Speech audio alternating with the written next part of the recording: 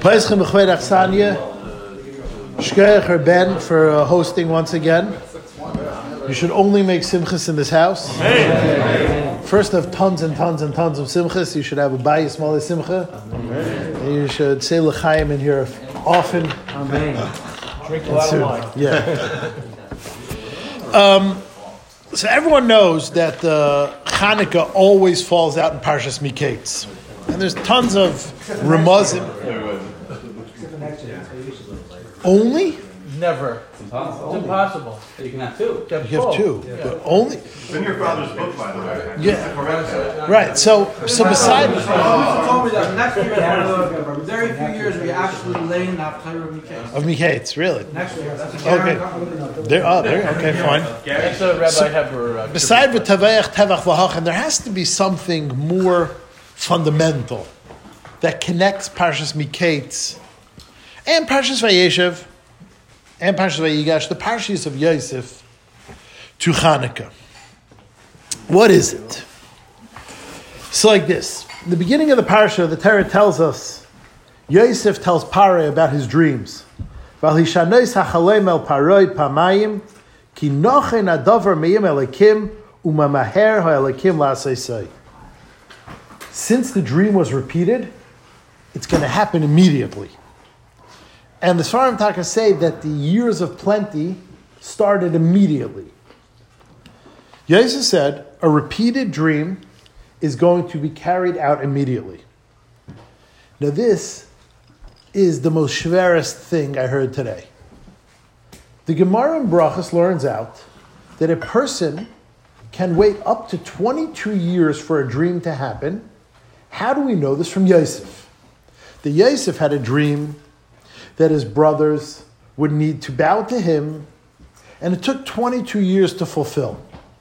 So the Gemara learns from Yosef that a dream that happens does not happen immediately, does not get fulfilled, does not become even a true dream. I feel Chalei Memes doesn't happen immediately. In fact, it can take up to 22 years. How do we know this from Yosef? Now, Yosef's dream was repeated. He had the dream with the Keichavim, and he had the dream with the wheat. Yosef's dream was repeated and took 22 years to happen. And here's Yosef telling Paroi, I know dreams. If the dream was repeated, it's going to start immediately, and so it did. What is Pshat? What's the Pshat? How could Yosef say that?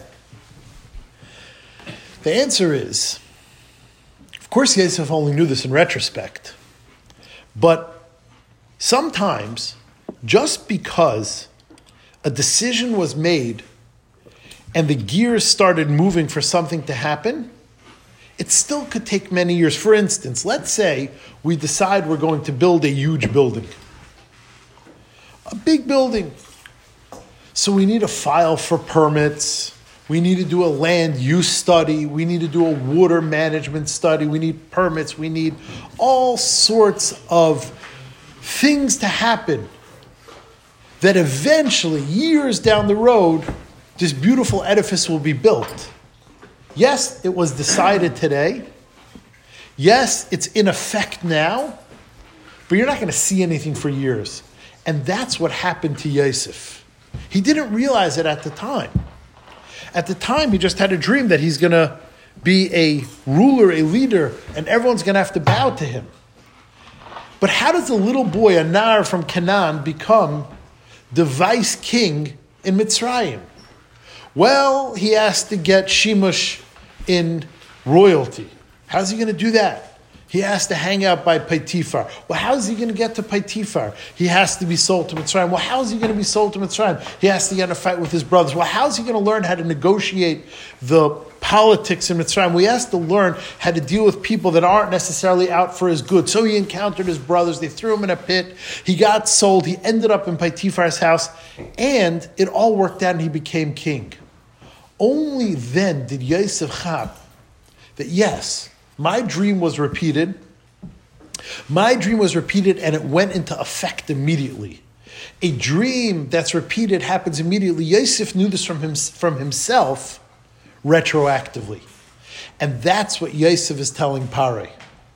Yosef is teaching us that just because things are bleak, just because you're in the hole, it doesn't mean progress is not being made. In fact, all of Yosef's progress was made while in the pit.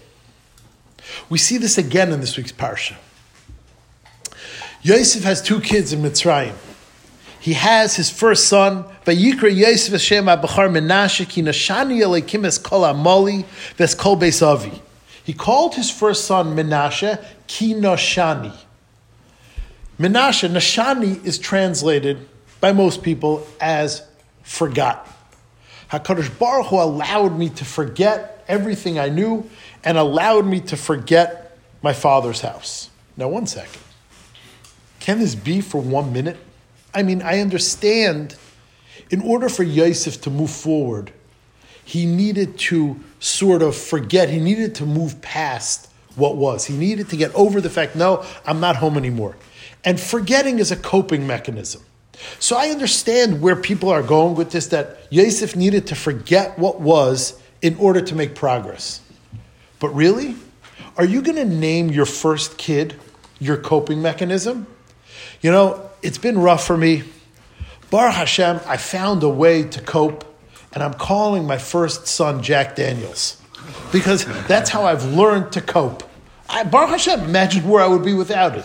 So I'm calling my first kid, Prozac. Is that really what Yosef is saying? Baruch Hashem, I have a coping mechanism. I'm able to get past that. My father, I'm able to cope by wiping it out, by having selective amnesia, Menashe, forgetfulness. How can that be? That's what you name your first kid? Shamshon Raphael Hirsch says, and besides, he asks another kasha. We say by Gid Hanashe, Rashi says, what's Lashon Gid Hanashe? Gid Hanashe means, Rashi says, Lama nikra shmei Gid Hanashe, lefi sheshina mekaymei va'ola v'hu Lashon kfitza. Kimai, nashani eleikim es kol amali. Gid Hanashe means it was moved, it was changed. It was taken over. What does that have to do with forgetting? How does the Gid Hanashe mean? It doesn't mean forgetting. It can't mean forgetting. That can't be what Yosef called Menashe. Says Reb Shamshon Raphael Hirsch, we know that Nashani is another word. The word for a Bal Chayv, the word for a debtor in the Torah is Noishe. V'ha'ish asher ata Noishe by Yotzes avot elecha achutza. Nashani means forget, as in turned into a debt. Says Reb Shamshon Raphael Hirsch, Menashe is named by Yosef saying, I'm in debt to my family. Ki noshani eleikim, HaKadosh Baruch Hu caused me, through the tsaris, through the fact that they threw me in a pit and sold me to Mitzrayim, HaKadosh Baruch Hu caused me to be in debt for them. Once again, we see that Yosef realized that progress is made not in good times, progress is made in the worst of times. And this was Yosef's existence. In fact, I made an observation. I haven't checked thoroughly yet, but we know that Yosef is referred to constantly as Ish Matzliach. I think every single time it refers to Yosef as being Matzliach or Ish Matzliach or Ki Hitzliach Leikim or Ki Hitzliach Hashem, it was every single time when Yosef was in a trouble, when Yosef was in jail, when Yosef was by Potiphar's house, when Yosef was in jail, every single time it calls Yosef an Ish Matzliach, it's when he was in a bad way. You know why? Because for you to be Matzliach when times are good, you're not an Ish Matzliach. Everyone's Matzliach when times are good. That's nothing special. For you to be an Ish Matzliach, for you to be somebody who has an edge, who has something over anyone else, an Ish Matzliach, you have to capitalize on the good times. And that's Yosef. Yosef taught us from how he talked to Paro, from how he named his kid, from how the Torah calls him an Ish Matzliach. Yosef tells us that progress is made. Great people are made not from good times. great things are made in the worst of times. Great strides are made. What proves a person, what makes a person, is the worst of times, not the best of times. And if you think about it, that's Hanukkah. Hanukkah is the yontif that happens only in the winter.